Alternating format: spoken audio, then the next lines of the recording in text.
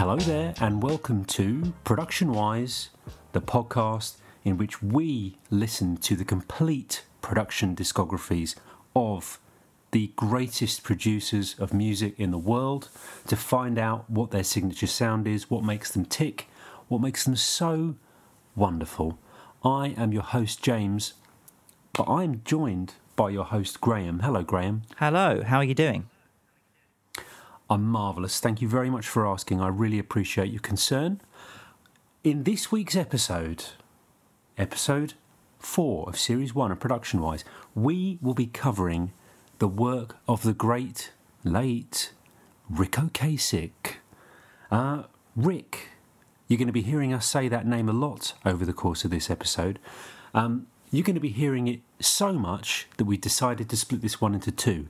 It's a big one, Graham, is it not? It's a big one. It's pretty momentous. It's momentous. Ric Ocasek is probably best known as one of the singers from The Cars.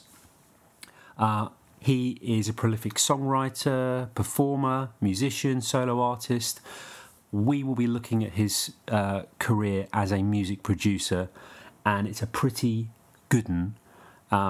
This is probably my favourite episode so far, just so you know, listeners. I just want to put that out there. Graham, who are we going to be looking at in this episode? Who are some of the artists that Rick is noted for working with?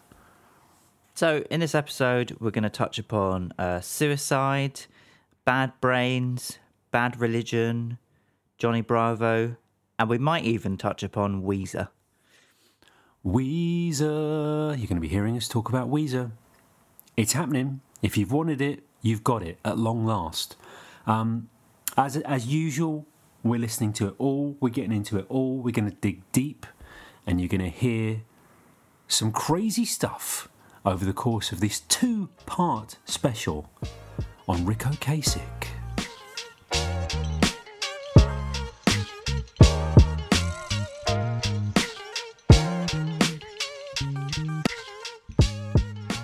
So, let's get into it. The Cars, Door to Door, 1987, 6th studio album. I think it's their sort of final album in their sort of normal heyday. They did release one last one in 2000 and something. Produced by Jackknife Lee. Jackknife Lee, not a name I've heard in a while. That's interesting. But yeah, this is probably seen as their last proper album, really. Yeah, a real album. Yeah, what did you think? No, I mean, like I say, this is probably past the point of their best work, and unfortunately, their best work I'm not familiar with. I think based on the strength of this of the work that I've listened to over the course of this, and I think the affinity and the fondness I built up for Rick in his music, I will be listening to their previous stuff. You can kind of tell this is not them at their best.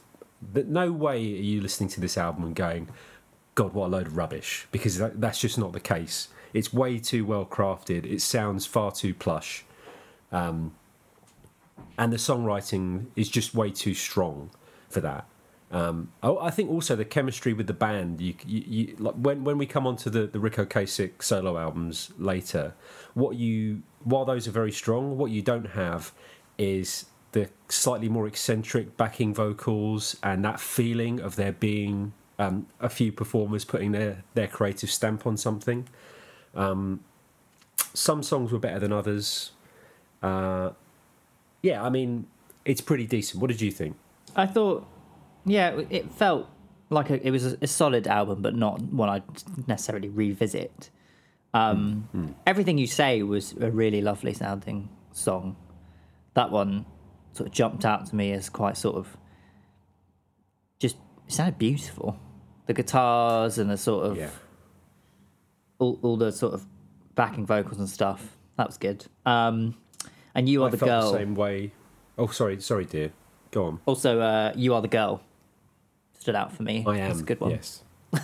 No, that. Yeah, I mean, yeah. I think. What I mean, I suppose that's actually makes me think. What did you think of the poppier, more up-tempo songs versus the more ballad-like songs on this album? Yeah, I think the ballad songs, if anything, were a bit better. I think I might agree with you there. But I get the impression from the poppier songs, it's kind of a no-brainer, and it's their natural thing to be doing, making these very eccentric. I mean, the way it starts with "Leave or Stay," with these kind of circus-like synths in the background, they've got this sort of carousel feel to them. They're a bit wacky, and Rick's vocals are a bit Brian Ferry. His vocal approach is very artsy and new wavy. But I think those songs they get a bit samey after a while. My favourite song on this was probably "Wound Up on You." Again, another ballad. And when you talk about it being beautiful, I found it to be so soft and tender. It's like a lovely bit of lamb. Sorry. There were these kind of like cooing backing vocals throughout, just these oohs that the rest of the band were putting in, and it really reminded me, strangely enough, of "Loveless" by My Bloody Valentine. The more tender, softer moments on that are so gentle and hushed. On the less noisy tracks, the backing vocals you get there have these they sound a bit like they're kind of half keyboards, half vocals, like they might be samples of vocals being played on a keyboard. And honestly, when it came to the chorus, when it comes in with the hook, I'm going to sing here, when it's like, "And I'm easy when you need me," it was just like, I was just walking down the street and I threw my hands up, you know what I mean? I was just like, "Rick, you've got me. Already you've got me here." Yeah, but like I say, some songs better than others. So the first kind of band he really produced is Suicide. Have you heard of Suicide before? Heard of Suicide, I think, because the band. I've heard of Suicide in all its guises, principally the band. I'd not listened to them before, but did you hear a couple of years ago it came out? There was an album, but do you know that band Daughters? Yeah. They put out an album called "You Won't Get What You Want" or something like that, which in the kind of like underground metal is one of the few genre classics from the last few years, a proper classic. And Suicide kept coming up when I was reading reviews of that album. I've always assumed that Suicide would be this total bleak, no wave kind of unlistenable noise. That's always been what my thinking of them. And I don't think that's quite the case. I mean, did you know much about Suicide beforehand? I didn't really know anything about them. All I knew, I'd only really heard one song, which was "Dream Baby Dream," which is in this album that we're going to... So this is their second album that Rick came on board. It's called Suicide, Alan Vega and Martin Rev. They are the members of Suicide. Quite a catchy title, I guess. Very good. But yeah, that's all I knew of them was that one song. But I had no idea. Again, I like you also thought they were going to be this hard, no wave, unlistenable, experimental band. So I was pleasantly surprised. Me too. I mean, did you listen to the debut album? Did you listen to the self-titled album? Not this time. I have listened to it before. Okay, cool. I listened to it. I think I thought that Rick produced it, and then I only found out a few days ago that he didn't. And I was a bit disappointed because that was actually one of my... We'll come on to this, but the two albums I enjoyed most in the listening for this were albums he didn't produce. and they were really like, oh my God, really blew my mind kind of albums. One of them was the debut Suicide album. That is a good album. It's just amazing. And it's... What I think there's a reason they went with Rick Ocasek on the second album. And I think all they needed to really do with their sound was modernise it slightly.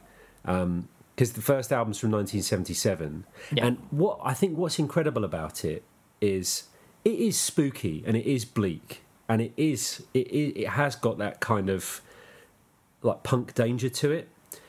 But it's not unlike an ambient album, really. In the way it sounds, but there's something about the way the sound is treated, the way it's kind of burnt onto the tape, it hits your ears in such a pleasant way, and so it does. While it is difficult and can be inaccessible, I can understand what if you listening to this album and Suicide's music generally, that you might hate it. I think that's pretty fair enough, disliking this band.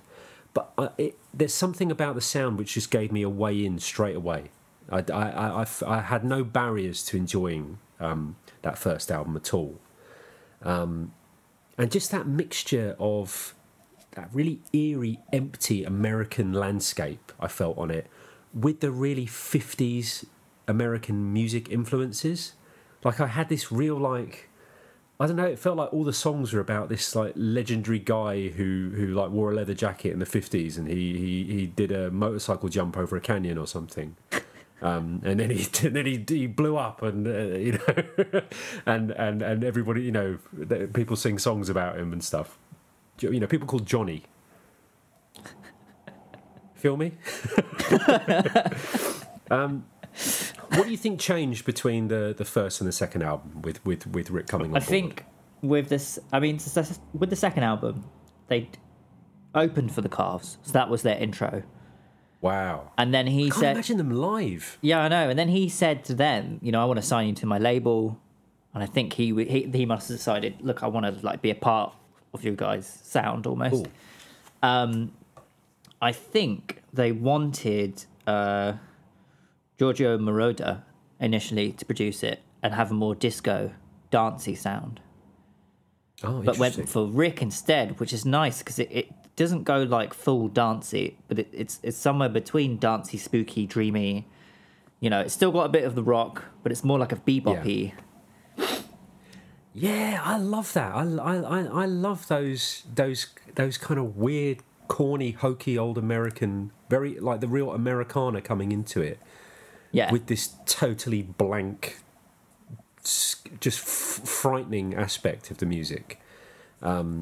Just really hopeless, but oddly like upbeat and cheery. It's so it's so odd. It's such a weird mix of sort of the 80s club scene mixed in with just like middle America weirdness. Yeah, sort of. You know what? It's interesting you say the club scene as well, because when I put together my big playlist of Rick Ocasek albums for this, I didn't put the Alan Vega Martin Rev album in the right order. I kind of added that onto the end of the playlist. So I went from the 1977 album straight to the 1980 album, A Way of Life. Yep. And it was like you'd seen the pilot for Breaking Bad, and then you instantly went like halfway through series 4 or something, and you're like, hang on, what's going on here? What's all this about? Like, yeah. Because like it really is. It's the same band, but the missing out that step between the two albums. All of a sudden, I'm like, the singer sounds totally different. He's way more shouty. It's way more dancey. There's a lot more synth. There's a lot more. It more or less is dance music. It's very like primitive, frightening dance music from the 80s, played by a punk band. Yeah, I mean, what do you think? Instead of, I mean, I didn't know that they were thinking of working with a disco producer. What do you think Rick brought to the Suicide sound? I think he just probably brought to them just a bigger studio, you know, and like all the tools from a studio, and just all of his knowledge, his musical knowledge of how to translate their sound into something a bit more, slightly less punk and raw, and slightly more, a little bit more commercialized, I guess. Yeah, I think it's amazing how he brings a commercial aspect to this band. It sounds like a completely ridiculous thing to say, because it's so anti-commercial. It's not selling anything, this band. But he's still giving them like a nice little sheen. Yes. Yeah. Yeah. I suppose. Yeah. It gives you. It's a reason to dig into the album. Do you have something to listen to? Do you have any favourite tracks of this album? I did like. Was there a song called Bebop? Bebop Kid, so good. Bebop Kid, that was great. That had that kind of carried on that vibe from the first album. of the weird kind of 50s small town biker gang kind of feelings. It's so simple and repetitive, but so effective as well. It's just sort of, the song doesn't really move that much, but it's great. It just kind of loops round and round in this hypnotic way, playing on these. But it is kind of got that bebop barbershop quartet thing going on, but it's also like, I'm sure he says something about cutting someone's face with his knife in the lyrics. You know, it's just like, hang on, what did he say? Dance was another good one as well. I think because these albums are half an hour or so, they're so short and they're so economical with how they put these songs across. I think the only song I actually didn't like on the first album was one of the long. I think it was about a 10-minute track, and it sounded a bit Doors to me. It sounded a bit. Who's the bloke from the Doors? Oh God, I'm gonna have to cut this out. Don't worry. Val Kilmer. That's him. Yeah, it sounded a bit Val Kilmer, you know. To me, it had that slightly more 60s psychedelic vibe to it, which I didn't like so much. On this album, it's just everything is just ruthlessly chopped. I mean, what's the longest song on it? 6.5 minutes, and it's great anyway. What about you? I really like Shadaz, and I feel like I had heard that before. Okay. It just sounds really cool. They on this album, you also think, hang on, there hasn't really been another band like this. This mixture of the music and the vocals and their energy and how they come across, they're pretty unique, which is tough, really. Like, you don't get many bands that are completely unique. I can sort of see their influence, and all the artists they influenced since, a lot of modern electronica and sort of have definitely taken from them. And in fact, as soon as I put on the first album, it wasn't long before I saw what people were talking about with the influence on the Daughters album. The main thing is the singer. I think as the discography goes on, he gets a lot more kind of like he gets a lot louder and shoutier. Yeah. Early on, he's very quiet, and after most of his words, he has this kind of sound he makes. Yeah. You know. And that's on more or less every song on that Daughters album. The singer is doing that stuff just constantly. When it went over to A Way of Life, I think not A Way of Life, because I think what that brought in was a bit more of a bit of a harder synth sound, a bit more of a percussive synth sound. It sounded a bit less analog.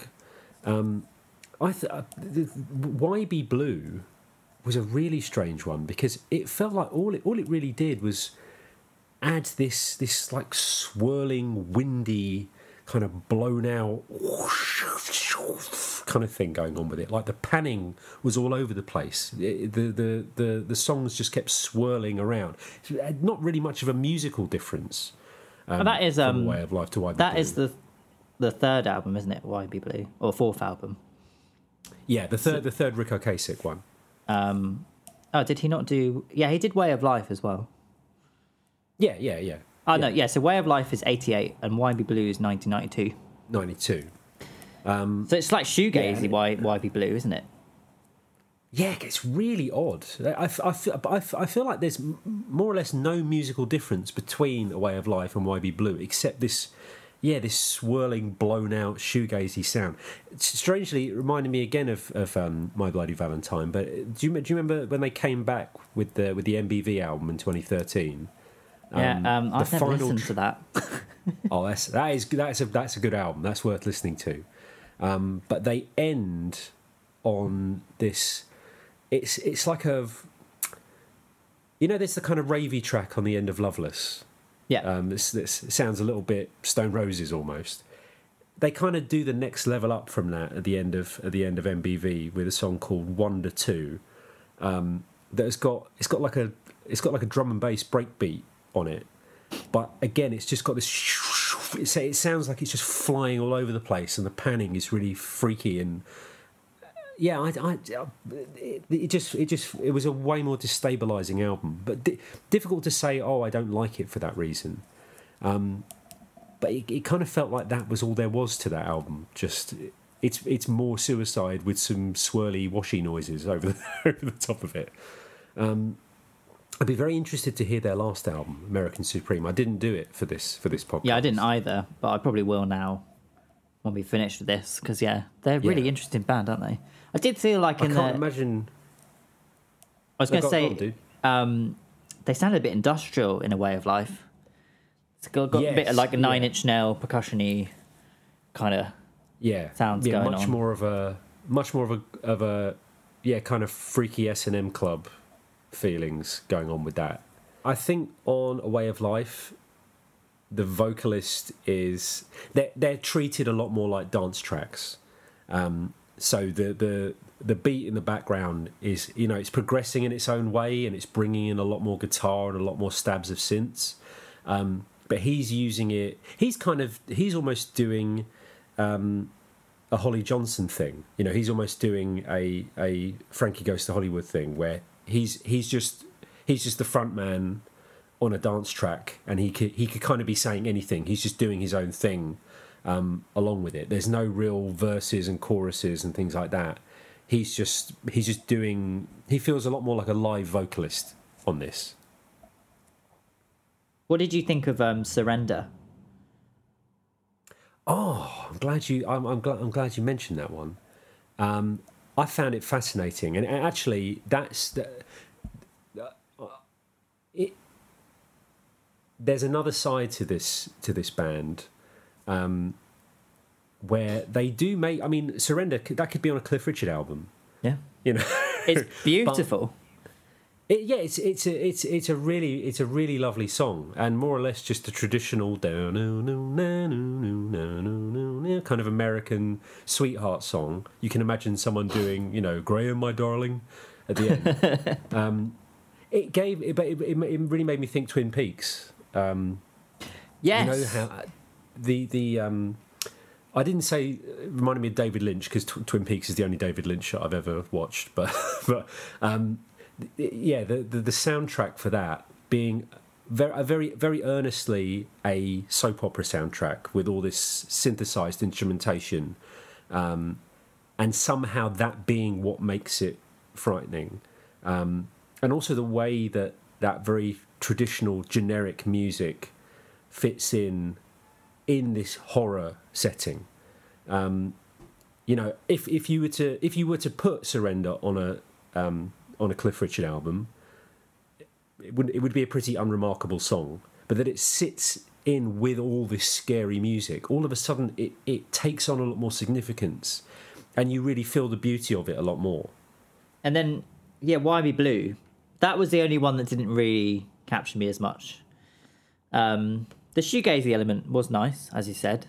It's very dreamy, a bit Cocteau Twinsy kind of, But songs didn't really stand out to me on this one. No, it's just more of like a full album, I guess, as opposed to... It didn't really feel like it had singles or things like that. True, yeah. I mean, it was... Again, all of them are enjoyable. And it's nice that you can say, okay, YB Blue has this thing that makes... there's a reason to reach for YB Blue over A Way of Life if you're looking for something specific.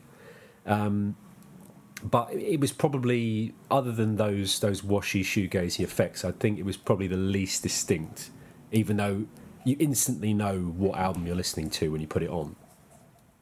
I'm interested to listen to... Martin Rev did a remix of the album in 2005 and remixed the track order and sort of, I don't know, it's given a different sound. So I'm interested to listen to that as well and see how it's different. That does sound rather interesting. That's cool. But yeah, that's Suicide generally as the band. But then he did work with the members on their solo stuff, didn't he? So yes.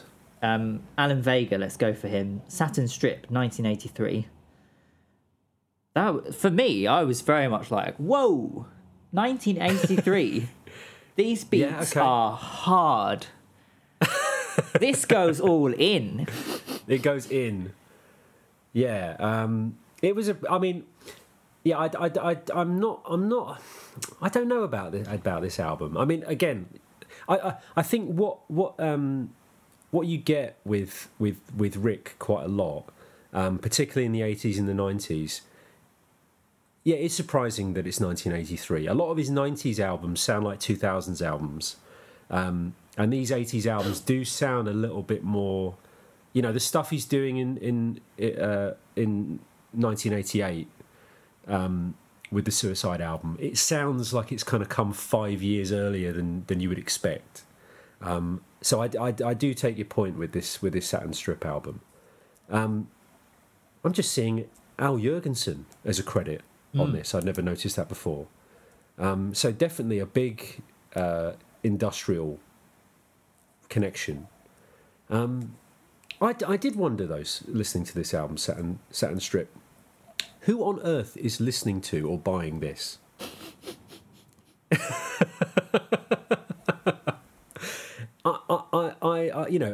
Have you heard the new Alan Vega album? Oh, it's a big one. Now I don't know.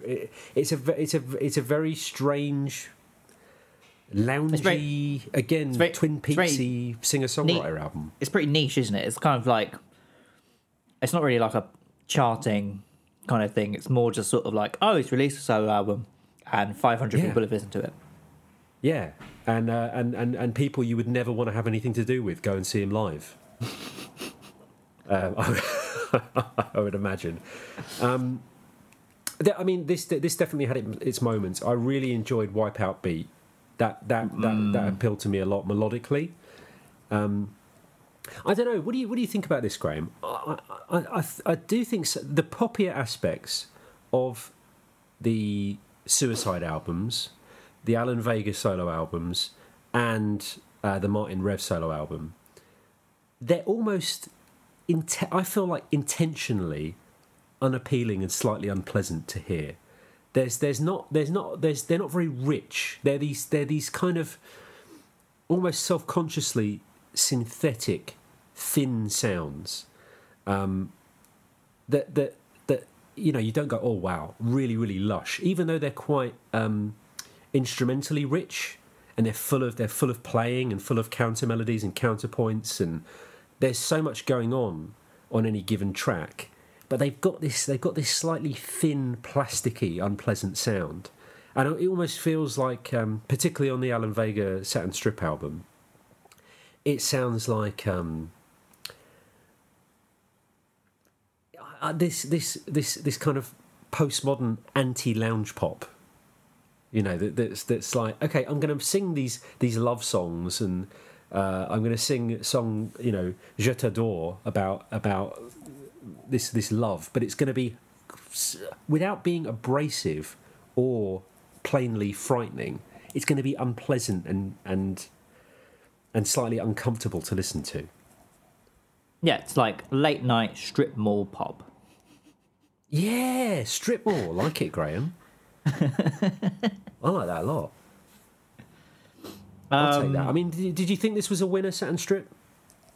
I didn't think... It didn't feel as complete as some of the Suicide albums. It felt like very much a solo album where it had a couple of good songs. I would have preferred it as an EP. I feel that way about most solo albums. Do you think he was missing Martin Rev? A little bit, yeah. I didn't listen to the other album. I don't think I could find any hard enough evidence that Rick produced it. I think so. I was not satisfied with what I saw. But did you give that one a go? I did, and what I've written here is 2 songs. Sort of spoke to me. The Pleaser, I've written 9 Inch Nails ? And Gamma Pop, I've written sounds like it was recorded in a cheese grater.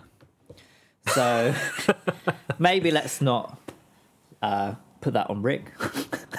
Your note-taking is coming on leaps and bounds, Graham. I'm very impressed. Had a very cool cover, though. It looked like a cover of a 1990s sci-fi book. Yeah, or again, it's that new pop star that you don't want to be listening to. It's a bit like, come and listen to my horrible album. It's almost like it's just about disguised as an exciting new pop star but also it's like, where's his face? What's going on? What's going on here? Yeah, what about the Martin Rev solo album? Did you give that a go? Yeah, that was kind of like Suicide songs, but without the vocals, right? Yeah, more or less. Some of them were reworks, I think. Oh wow! Okay, I didn't quite notice that. I just took it for a walk and let it kind of do its thing. I did enjoy the little ambient intro. That was quite fun. Very very nice synth sounds. And again, some tracks were better than others. Some didn't really need. Some were a bit inessential, and some of them had that intentionally unpleasant thing going on. But what I did find really interesting, and it is pretty consistent throughout Suicide's discography, and you get it a little bit with Alan Vega, is this kind of like cowboy rodeo thing going on. Yeah. To the extent that one of the songs even had that dum dum dum dum dum dum thing going on. You've got the sort of bucking horse on the cover. There was that song Pony, which I had some old sort of like campfire song playing, but in this again terrifying Twin Peaks kind of world. Yeah, the best bits I did quite enjoy texturally, but again maybe a bit inessential, this one. Yeah, nothing stood out that much. Although I think Red Sierra was pretty good. I think that was their track Harlem had turned into the Suicide track Harlem turned into Red Sienna. Okay. Okay. Yeah, it was. I'd listen to it again. Actually, it was quite. But it's just when you put it was intriguing enough. Yeah, I'd work to it. I'd put it on the background. I'd have it as I was Sure. doing something. I wouldn't necessarily pay that much attention to it. Graham, we're very concerned about the quality of your work at the moment. Seems to be you've just been listening to Martin Rev albums. Yes, and creating some very strange shop arrangements. We're a little bit concerned. Anyway, yeah, Suicide, they're their own world. I can see what Rick brings to it, but they're such an anti-commercial band that I mean, other than bringing a bit of studio lushness, I think they couldn't care less about appealing to anybody. It's just, I just think it's fascinating that they do make this difficult music that has that immediacy, and I can't really tell whether that's something that they just have naturally, and that's what draws them to a producer like Rick Ocasek, or if Rick, kind of nurtured that in them. So we're going to move on now to Bad Brains. Now, did we cover Bad Brains in a previous episode? Did Terry Date produce a Bad Brains album? I feel like he did. I don't think so. Really? Maybe I'm making it up. I feel like I listened to a Bad Brains album. You feel like you've got some previous with Bad Brains? Yeah, but maybe I'm just chatting out of my arse. You might be. Yeah, I could be. I could very well be. But yeah, he sort of came along around 1983. Rock for Light, their second album. Yes. What did you think of this? Bad Brains, Rock for Light. Now, it's not the first time I've listened to this album. Okay, cool. Because Bad Brains are such a legendary band, and they're so pioneering in hardcore. They, as far as I'm aware, I'm not the most informed person when it comes to this kind of thing, but they're the people who went that fast first in punk music. I've never been able to get into Bad Brains. I think sometimes with genre pioneers, I find that there's kind of two ways it goes. You've either got the genre pioneers where you hear them do that thing before anybody else, and you go, wow, everything that this genre is, they were the masters of it first of all. Or you get, they gave other people the tools to establish the genre, but they're not really part of that genre. They're really doing their own thing, and other people went, oh, I like this, I'm going to do it, and then everybody else establishes that sound. So I think for that reason, Bad Brains, they're a bit of an unsatisfying band, because they're not thinking, oh yeah, we're making hardcore punk. They're just making the Bad Brains music.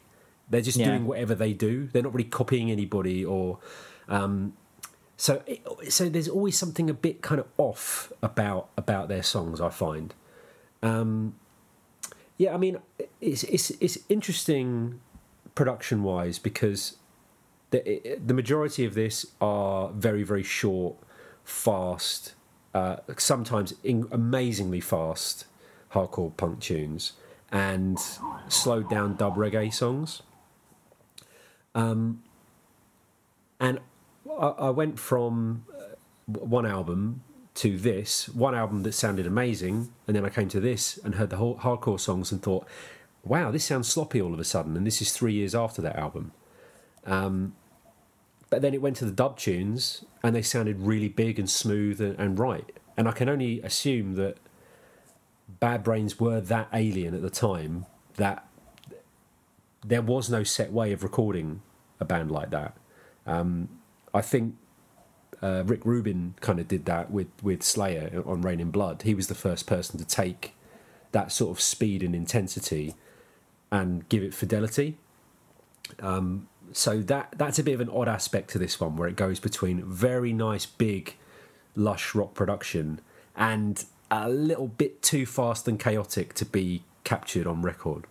Maybe a bit more of a live experience at this time. Yeah, I think. When I was listening, I was sort of thinking, it must have been amazing to see them live. Yeah. You're right, though. The sort of dub reggae songs sound great, probably because, it was more in his ballpark. Yeah. Whereas, it's just not in the skill set. I find it interesting when you go to the next album that he produced for them, that they've started to slow down, and it sounds like a much bigger album. But they've generally started to lose some of their hardcore and go towards more like groove metal and stuff. Yeah, the groove sounds were a lot better, and the crunch was a lot nicer on God of Love. There's more than 10 years have passed in between as well, so hardcore as a genre is very well established by that point, and like you say, they're kind of moving on and finding what they are really as a band, not having to feel like pioneers the whole time. That said, I found God of Love pretty unbearable to listen to. I don't know about you. Oh, really? Yeah, I thought the vocals, HR. Again, he's a legend, and I think what he brings lyrically to punk music is, at least at the time, really unique. But I found his vocals to be beyond grating on God of Love, and I mean, there's a lot more to the reggae songs on this one, production wise. They're a bit more interesting texturally. They sound less like your standard late 70s, early 80s reggae that you get on Rock for Light. But even still, I found them really, really dreary. And yeah, I have to say, I've tried with Bad Brains several times. I think I just don't like them. That's fair enough. They're not really my cup of tea. I find the reggae isn't as interesting enough for me. Sure. They're kind of just like perfect reggae songs. They're good, but I don't get anything more from that. And then the more metal kind of rocky songs don't really go anywhere. Like, I didn't feel. Sure. But I did really like the opening song, Cool Mountaineer. On which album was that? On God of Love, the opener for God of Love. Okay. Cool Mountaineer felt kind of. So I was getting a little bit of like, one day this will be turned into really good albums by Mastodon. Wow. This kind of element here will be taken and evolved again. Yeah, okay, that's interesting. I'll have to give that another go. Maybe that'll go on the playlist. Yeah, but they're cool. I found it cool to listen to Bad Brains just because I never had. And if we get any more producers that have produced some of their other albums, I'll be interested to listen again. I think at worst, it's an education again. If it fills in blanks. It's kind of like sometimes listening to albums like that serves as giving you the missing link with other bands. I think Suicide gave me the missing link in a much more of a satisfying way. Yeah. Much more for me to get into. I don't like to badmouth a band like Bad Brains just because they really are so legendary and so many people stand on their shoulders, but. Yeah, it's just not for you, mate. It's not for you. Put me in a foul mood, particularly God of Love. Really. Well, really what about this next band? What kind of mood did Black 47 put you in? What kind of mood did Black 47 put me in, Graham? Did you listen to all of Fire of Freedom? I listened to all 69 minutes of it. I kept... When good man. How long it was, when I saw how long it was, I kept thinking, it must be some bonus track version. Where's the real track list? And I was like, no, it's an hour and 9 minutes. I would love to know, first of all, what you thought of this album, Graham. I listened to a couple of tracks from this album and had a feeling that you would listen to all of it, so I declined to listen to the rest. You bowed out. I bailed out. I'm sorry, guys. This, for me, was the only real dud of the entire discography. Wow. This was... they're a weird band. They're a very American band, aren't they? They are... okay, all right. So if you only listen to a couple of songs, maybe we'll come on to the songs that you listen to as we go here. But Black 47, so my family makes quite a meal out of its Irish heritage, yeah. Right? You can hear me talking. I'm not Irish, yeah? But some members of my family are, and lots of people from many years back in my family are. So that means that we enjoy the Irishness of our heritage, and it's something to be enjoyed and celebrated. And we do sing little Irish songs when we get together and things like that. So this band, it's what are we dealing with? It's Celtic drum machine rock, yeah. Yeah, it's bagpipes and people coming in and singing fiddly diddly stuff. And when it started, I was a bit like, here we go. It was a kind of it was a bit of a big, spacious, epic opening with a lady singing. But very quickly, that lady is superseded by Larry Kirwan. Larry... Hold on, I'm actually going to look up his name. Yeah, Larry Tim Kirwan. Yeah, Larry Kirwan. This is an evil man. Okay? This is a bad man. This is not a good person, Larry Kirwan.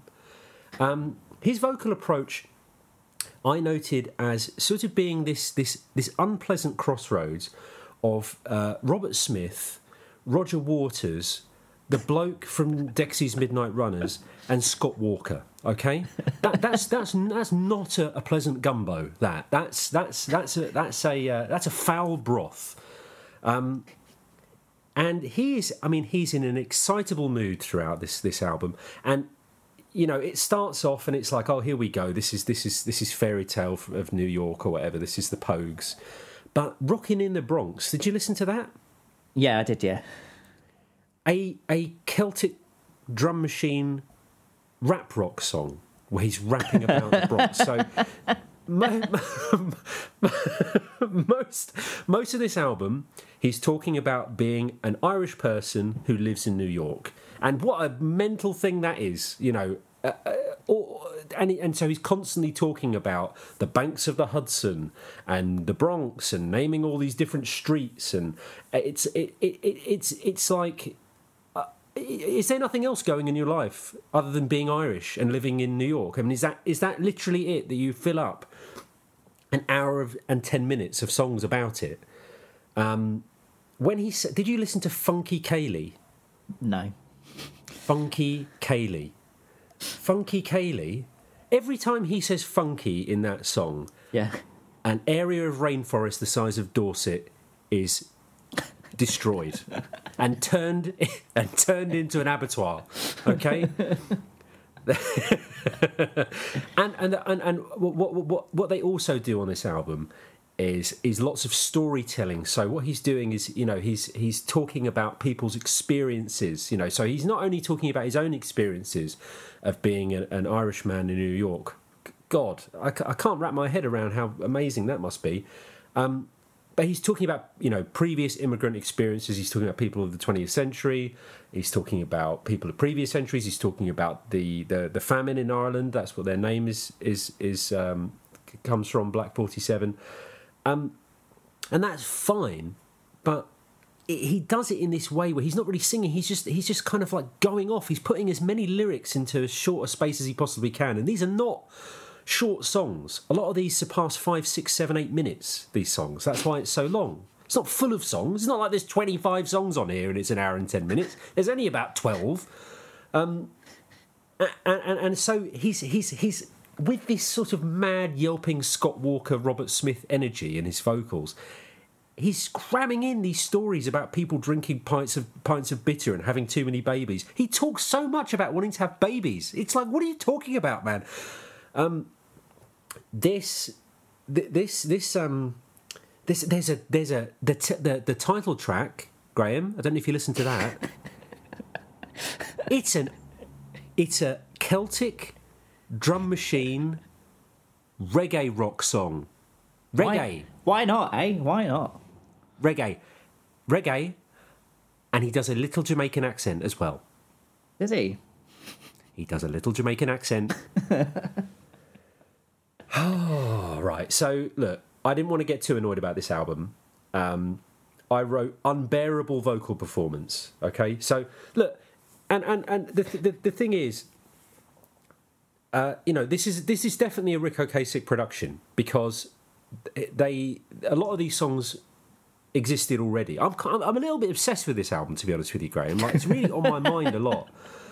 And I don't think there's any question that it's the stupidest, most obnoxious album here, and that's why it's getting so much time and me talking about it. And I apologise for talking so long and possibly shouting in a way that nobody wants to hear. But it's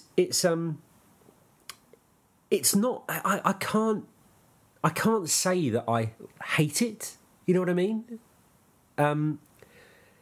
I think I will listen to it again. And so it means I listened to a few of the previous versions of these songs. Some of the bigger tracks on here are on a previous album from a couple of years before. And it is interesting. That's when you really get to see what Rick does.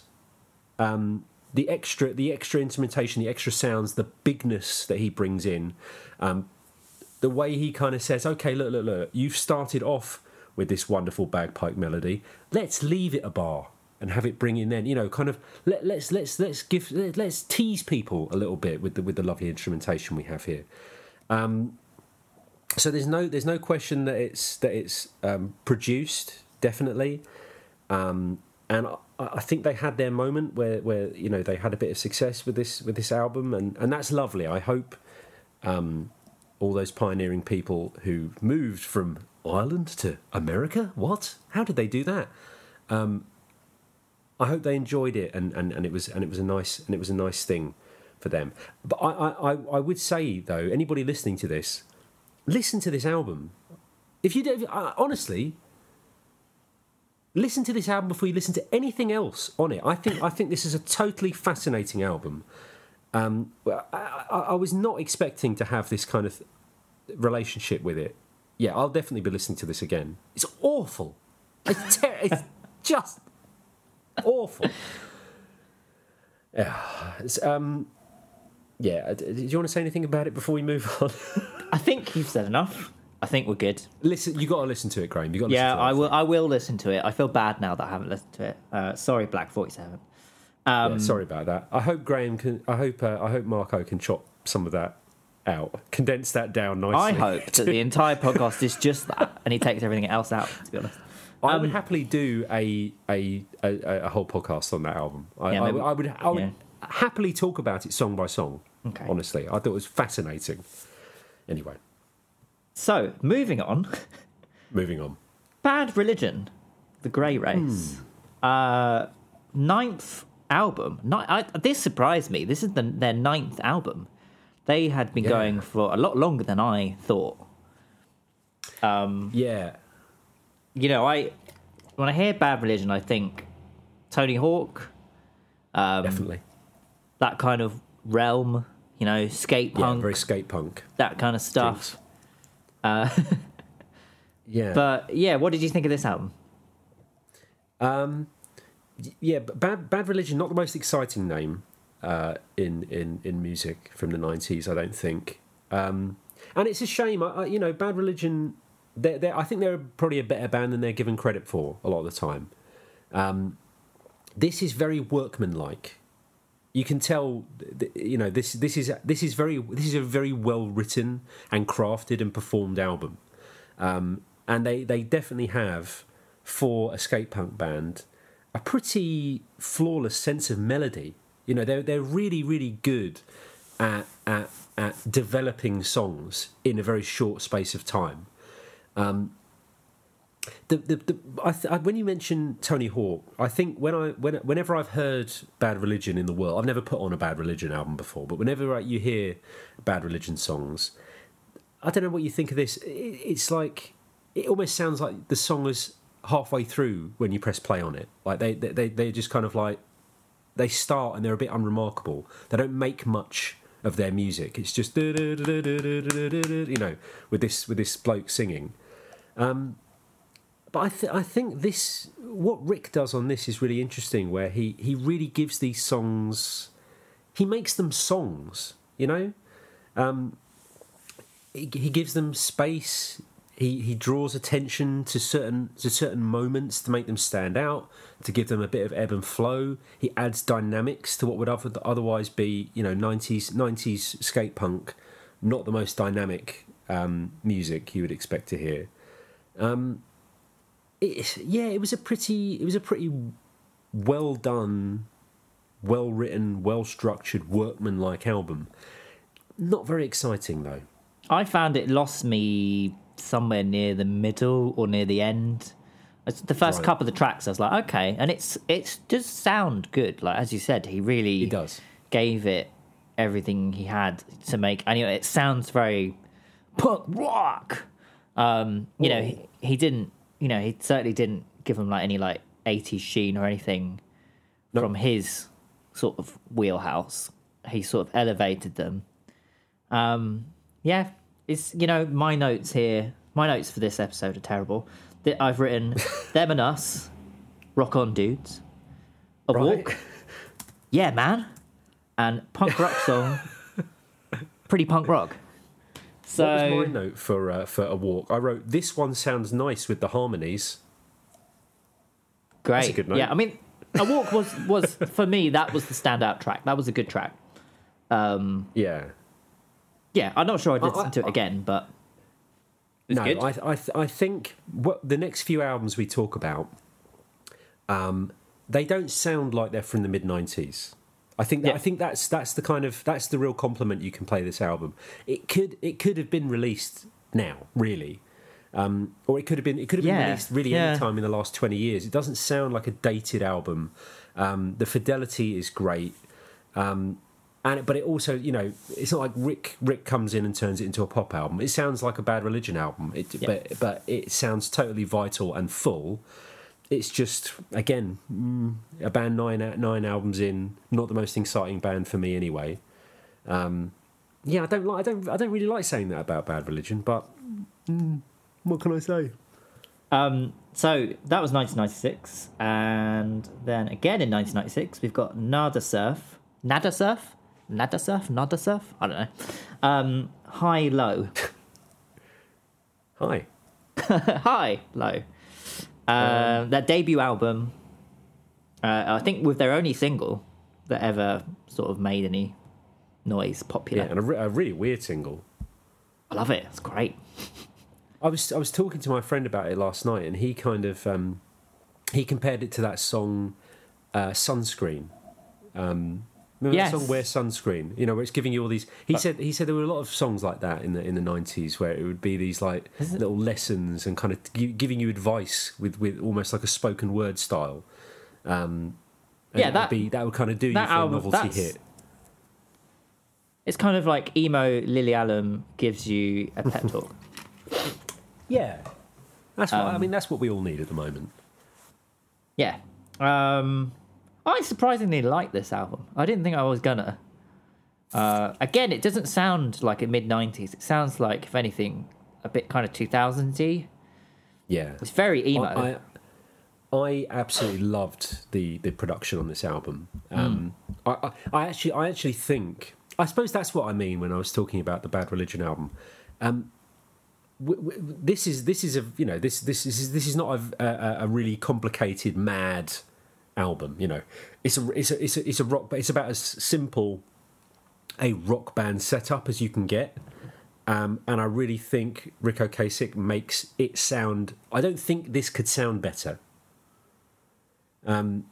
It's totally flawless as far as its sound and its fidelity and its recording is concerned. It's dynamic. It sounds nice. It has drum sounds that are beautiful. I love where the vocals sit in the mix. They're kind of really like dead center in the middle, slightly far back, where the band sounds big and surrounding it, and the vocals kind of just emerge out of it through the middle. It's got like an almost, yeah, you say emo. It's got that kind of like 90s post-hardcore emo sound to it, which I just love. I mean, that's just the perfect rock band sound for me. And it doesn't outstay its welcome either. It's like 36 minutes. It's quite a tight little album. And 10 tracks, like, it's good. Yeah, I mean, not the most interesting or exciting album, really. No, but it did make me think maybe I'll listen to more by Nada Surf. Nada Surf, yeah. You know what I mean? Like, I suppose that's a name that basically evokes nothing to me. Yeah. You know what I mean? It's like, I know they're a band. It's like that band Mercury Rev. It's like, yeah, I've heard of them. I have no idea what they are, what they do, what era they're from, or anything. You know, one day we'll find out. Could be from 1981. I have no idea. But it was better than fine. It was solidly good, I would say, this album. And yeah, just the production, I loved it. I loved it more than the songs, I have to say. And so this next band, did you listen to this? Johnny Bravo, Then Again, Maybe I Won't. I did. Did you? Yeah, I did. What did you think? I loved it. Good. That's good. I was, yeah. I'll tell you my notes and then we can go into the songs. But it starts off with a song called "Grew Up in the '80s," and I've written those riffs. And then there's a song called "Rodeo," and I've written, "Who is this singer?" And then there's a song near the end called "Alien Song," and I've written, "Is this the greatest band?" Whoa, Graham! This is probably the highest praise I've heard from you on these podcasts. Yeah, I think this was a very surprising, because who the hell is this band? Like, I've never heard of them. I'm not sure if they made more after this. I don't think so. Really, I thought this was a really solid, silly rock album. Yeah, a little bit silly. I found it very interesting. I mean, again, the sound of it was totally perfect. Doesn't sound, yes, maybe stylistically it sounds like it's from the 90s, but again, the recording and the actual sounds you hear do not sound 25 odd years old at all. Sounds totally I think there is again, outside of the songwriting, the sound is timeless. They're just rocks. It's a rock band, and all you get on this versus the Nada Surf album is it's heavier. Yeah, it's a heavier guitar sound. What I found interesting on this one was the Nirvana influence. Sometimes very overt, and I don't know. Have you heard of the band Loathe, Graham? No. Loathe. They put out an album in 2020 that got them a lot of attention. They're a UK band, and I have to say it's a really phenomenal, exciting album. Really, really great band. But about 50%, maybe 50% is unfair. A lot of the time, their melodic parts are so unquestionably Deftones. And I mean, it is Deftones. You know, it's not like, oh, that sounds a bit Deftonesy. It's Deftones, and the vocalist all of a sudden goes into a very Chino mode, and you're like, this is good Deftones. This is not, you know, just like copycat Deftones. It sounds really great, but that it sounds so much like Deftones, it almost feels like immoral to like it. You know? Right? I mean? Yeah, no, I understand. It really, really gets in the way. And I kind of got that on some of these songs where it's like, wow, this is Nirvana, you know? Yeah, you know, it's pretty. It's not like Nirvana, it is Nirvana. Yeah. But in a kind of interesting way, where so many bands rip off Nirvana, and not everyone does it like this, you know. What they take from Nirvana is a very interesting, less plumbed bit of Nirvana. You know, sometimes I feel like they don't Bleach. There's no like angst in these songs that much. It's they've taken like the other elements of Nirvana and not the like theatrical drama, just the grungy bits, I guess. What about that singer though, Graham? His vocals make me laugh. Love it. What about him? Just because. So there was, you know, at first I was like really into this album. I was like, this is a nice 90s vibe. Don't get many of these albums from the 90s, and usually it's people making albums to sound like the 90s that sound like this. But this is actually from the 90s, the real 90s. But when he, you know, the more he went on, I was like, he's got this like grunty Kurt Cobain thing going on with his vocals. Do you remember the song James at 15? Yeah. James at 15. And I realised what it was after a while. Did you see this year the singer from Puddle of Mudd doing a cover of About a Girl? No. You have to watch that video. Great. You have to watch it. It's very sad. But he's not as good a singer. He's not as good a singer as the singer from Johnny Bravo. I will say that first of all. But he's certainly not as good a singer as Kurt Cobain. And when he does the Fry I Do, you know, it's like, it's a painful thing to sing. But that's the singer from Puddle of Mudd. It's not the singer from here. But unfortunately, his vocal style did make me think more of the Puddle of Mudd singer in that moment than he did Kurt Cobain after a while. So, yeah, kind of. Maybe I think it did my head in a bit by the end. This album, yeah, fair unfortunately, enough. But it was pretty good. It was pretty good. And when do you think the last time anybody spoke about this album was? I don't know. That's what I feel we're doing with this podcast. Is like we're talking about these things where people are like, "Why are you talking about Dollar? Who are they?" You know, nobody's thought about them for 30 odd years. Why are you talking about them? 32-year-old men. Yes, but we've listened to this album. No question about it. Yeah, it's happened. It's happened. Okay, so this next band, I feel like this is what he's in his sort of producing world. This is what he's known for. Mainly. His Seal. Yeah, his Seal. Maybe not as much as Seal, because Seal, they seem to do a lot of albums together. Seal and that was a lot. And Weezer have, okay, so it's Weezer. It's First Weezer. place, it's Weezer, and they have released a million albums. They're still going, more albums than anyone could ever have thought they'd ever do. But he definitely launched them. Oh, yeah. He produced their debut album, which is known as the Blue Album, self-titled. Yes. And I've written here in all caps, classic album, no duds. It's my personal opinion. Yeah. Classic album, no doubt. I mean, it's of all of the albums that we talk about here, this is the classic album. Yeah. Of all of them, it's the king of classic albums in this discography. Like a few of the albums we've spoken about before, this is definitely going to be a ton of people's favourite album of all time. Yeah. So you big Weezer fan, Graham? I'm not a Weezer fan to the extent where I've listened to every album they've ever produced. But I am a big fan of some of their albums, and this is one of their albums that I'm a big fan of, if that makes sense. Cool. I'm probably a big fan of, say, 5 of their albums of the 13 or 14 they've released. Much like Rivers Cuomo, I think. The Blue Album. So, obviously, I've listened to this album before. This is not the first time I'm listening to the Blue Album. It's one of those albums. I don't like Weezer. I don't like them, okay? I just don't like them. That's fair. That's fine. It's fine. It's totally fine.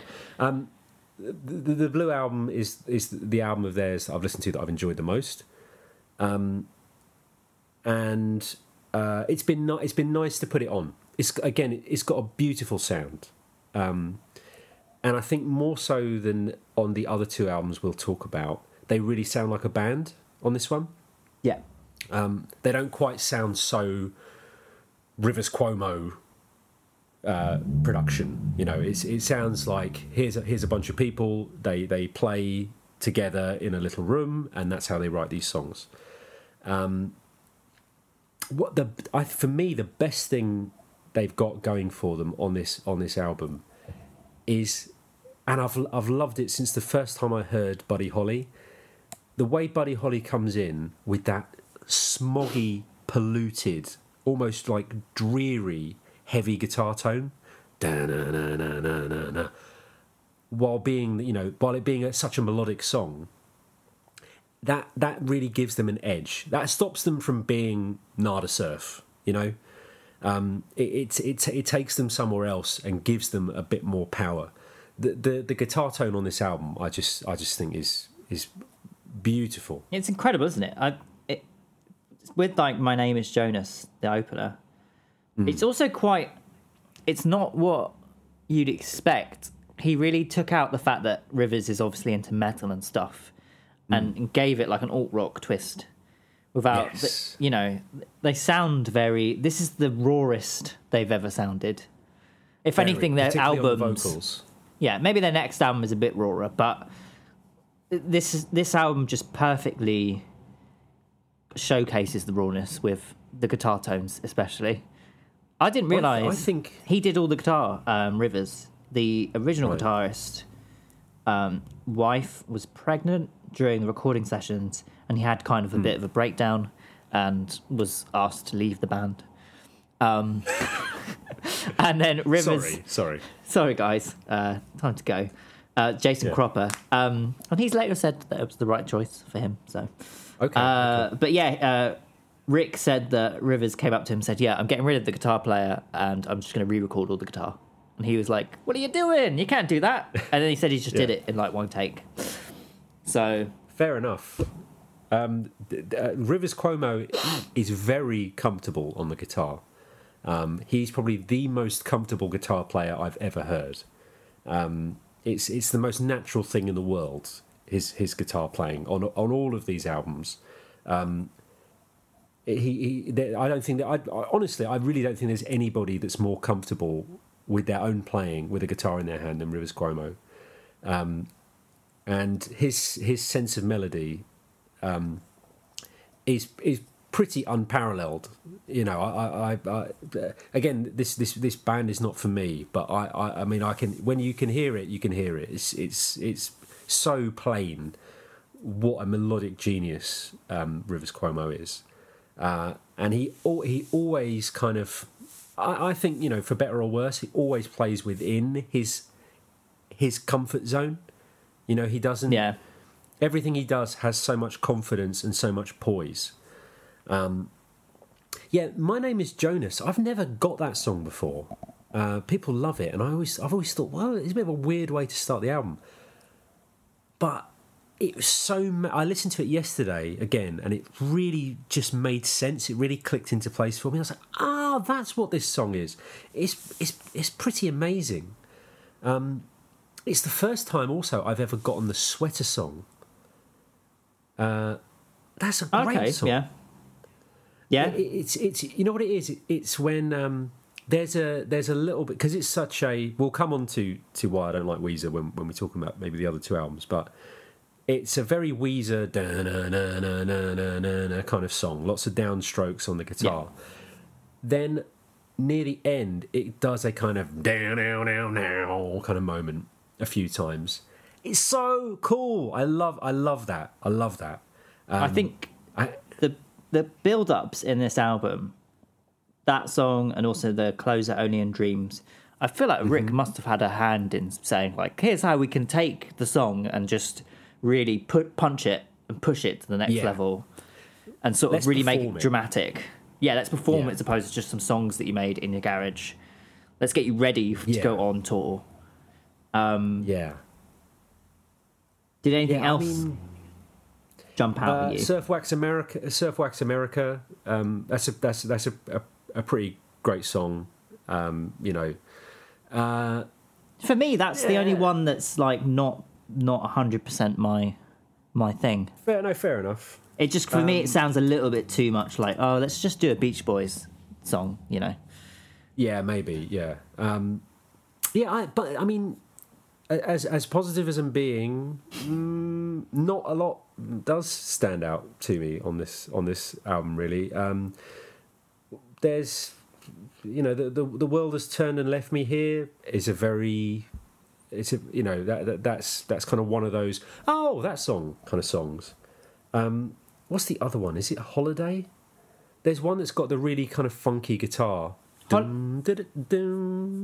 Say It Ain't So. Say It Ain't So. Yeah, that stands out just in the dynamic range of the album. It's kind of like a very different moment, and yeah, it's kind of a nice little song. But again, I've listened to this album a few times. I want to like it, but I don't. That's fair enough. I think for me, the sort of the way he's mixed the acoustic guitars and then the sort of grungy, fuzzed out guitars in The World has turned. Yeah, it sounds so rich.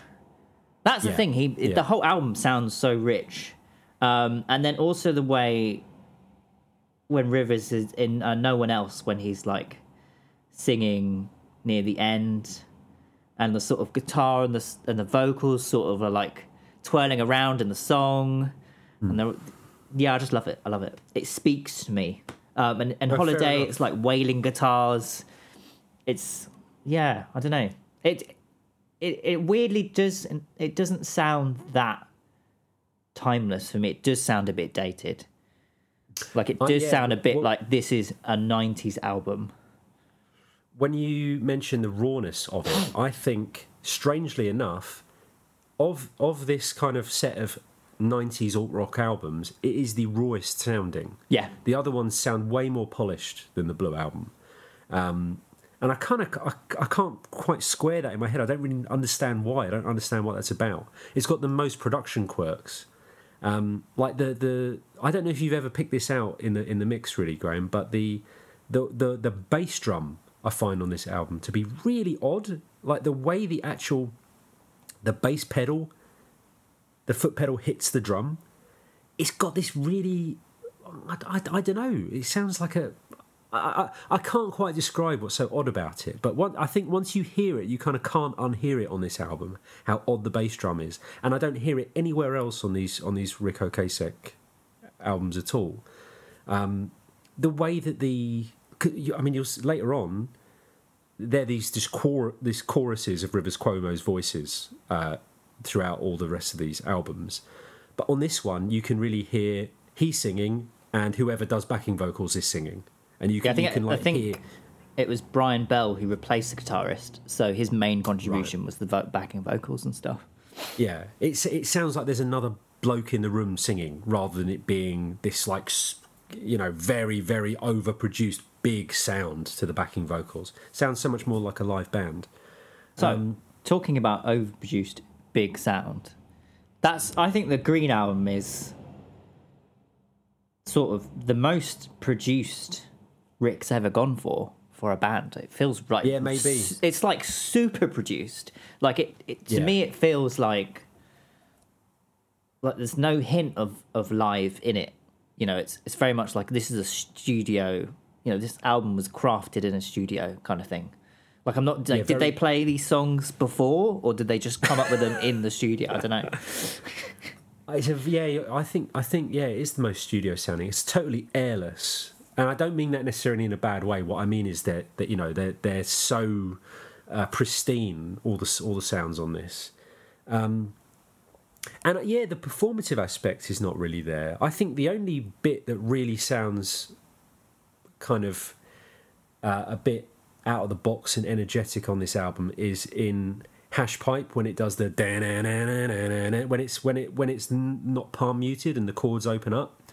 That sounds quite nice, and the way the drummer is hitting in those moments has really, really good energy to it. But yeah, this is much more pristine and perfect, this album. Yeah, it feels like they spent a lot of time crafting it. I think their second album, while critically acclaimed, was a bit of a misstep in terms of people wanted just the Blue Album Part 2.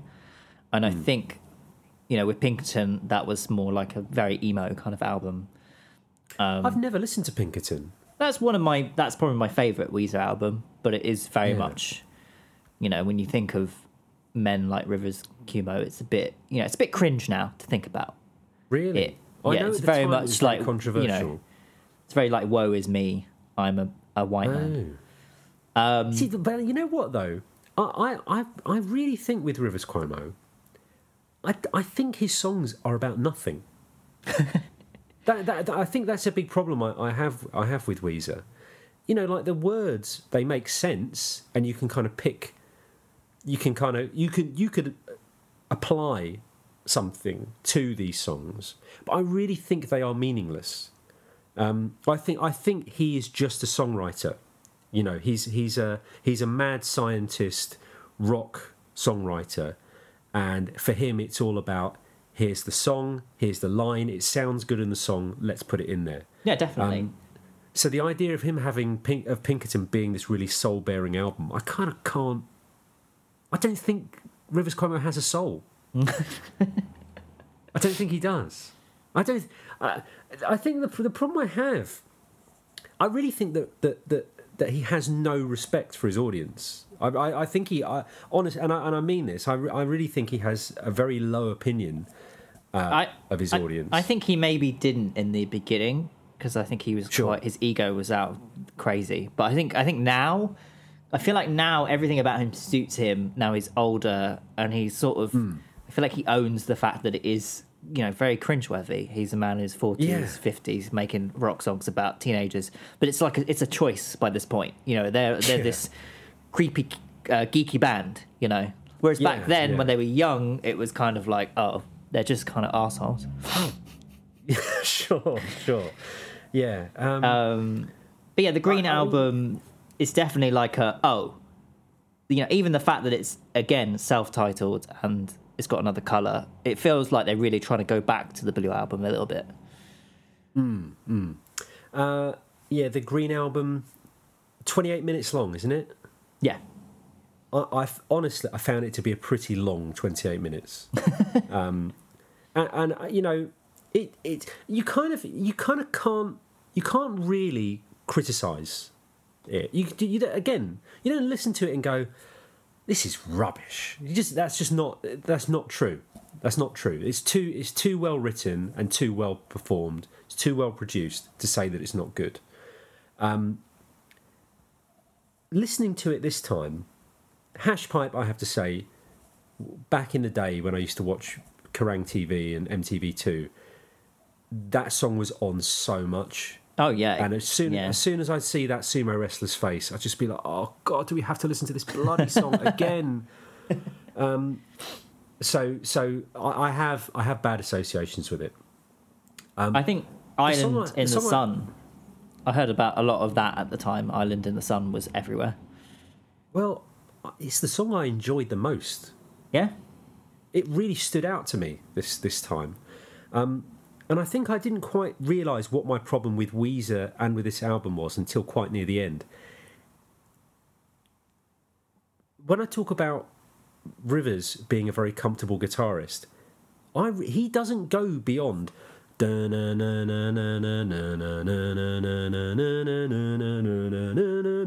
It's just like he's just strumming and changing chords. I mean, that's all these songs are. Honestly, I really, really think that.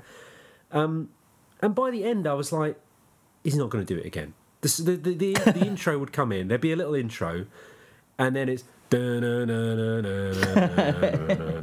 Like, you can't just do that for every single song. Also, I've found his vocals were so pushed forward in the mix, and I just don't like the sound of his voice. Again, he's an amazing melody writer. He really, really is. But the mixture of that with more of his voice in my head, like I was just like, I can't listen to more Weezer. I think, and this is 20 minutes into an album, you know. I think he is like the originator of the modern emo wail. You know, sure. It's I think, you know, it started with the Blue Album, definitely Pinkertog, and even in this, you know, he's just, yeah, it's very Marmite. You know, you either love it or hate it. Sure, I don't think anyone's going to listen to them and be like, okay. Like, I feel like, you know, you're either going to really love them or hate them. I think the first four tracks are good. Okay, I mean, I almost can't judge Hashpipe because of its ubiquity in the early 2000s. It's probably listening to it this time is probably the most I've ever enjoyed it. I really enjoyed the it's a cool bit. Whoa. It is a good start. But I think honestly you could if you moved if you played the album backwards, I think you'd have the same syndrome. You'd go, oh, this is great, and then 15 minutes in, you'd be, oh, for fuck, more of this. Again, I really, really don't like slagging it off, but I've really struggled with this. It's such a short album to be. One thing I thought Rick added in, well, maybe he didn't, but you know, I feel like he probably added in was all of the chanting and stuff. Yeah, it's got way more backing vocal, back and forths and things than the other albums. I quite like it in Photograph as well. I just feel like mid-album, like as you said, you know how the songs are not, you know, he just likes writing songs, but Crab, Knockdown, Drag Out, Smile, they're just, I don't remember anything about them because they're just like, what are they about? Whereas the first couple of ones, that's probably why they were chosen as singles, because they've got stuff, little hooks and things that you can remember at least. On Island in the Sun, that little hip is just that little moment, and I feel like that must be a Rick thing. Yeah, who was it? Yeah, was it Rick or was it Rivers? I'm going to tell you. I would love to know. Let's put it down to Rick. Okay, it was Rick.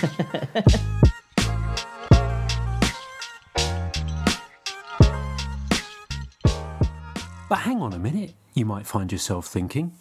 They've only spoken about the Blue Album and the Green Album. But Rick Ocasek, he produced Everything Will Be Alright in the End, their 2014 album. Return to form, some might say. Well, we will be doing that in the next part. It's a bit of a cliffhanger, isn't that fun, Graham? It is fun, because we're going to find out if everything will be alright in the end in 2014. I've got no clue, 2014. Yes, much more to talk about with Rick, and there was so much already, I can't believe it. This is the episode where I was shouting about Black 47, isn't it? Yeah, this is that. Yep. It is. Sorry about that. listeners. But you might feel the same if you listen to that album. We'd love to know. And if you have any opinions on Black 47 or any of the other artists we've covered, or if you've got worries about your local council or anything like that, please do get in touch. How can people do that, Graham? You can find us on Instagram and Twitter at ProductionWisePod. And you should really be looking for us on Spotify as well. Why should we be doing that, James? Because attached to each episode that we do, every producer that we cover gets the full Spotify playlist treatment, in which we get the best, the worst, the weirdest, the most representative tracks, some of our favourites, some hidden gems. We put them all together, and I think if you listen to that, and our podcast, of course, you're going to have a pretty good idea what these producers are all about. And to be honest, they're just really good playlists. It doesn't even matter who we're covering, it's just going to be good anyway. And the Rick one is one to remember. You'll be able to find us on Spotify. Also, while you're at it, please do subscribe. I think also, I always remember people on podcasts are always asking us to rate the podcast. That seemingly is something people like you to do. So do that if you can. You'll be able to find us anywhere you can reasonably expect to find a podcast. Usually this is where we'd say who would be covering next week. But next week we'll be covering Ric Ocasek once again. But don't think that we've passed the best point, because it simply isn't true. There's a lot of good stuff to come. I'm excited. I can tell Graham's excited by the look on his face. Yeah, and you can hear by what he's saying as well how excited he is. Okay, thank you very much for listening. We'll catch you next week. We'll see you next Tuesday, Graham, won't we? Bye. Bye. Boomer lives.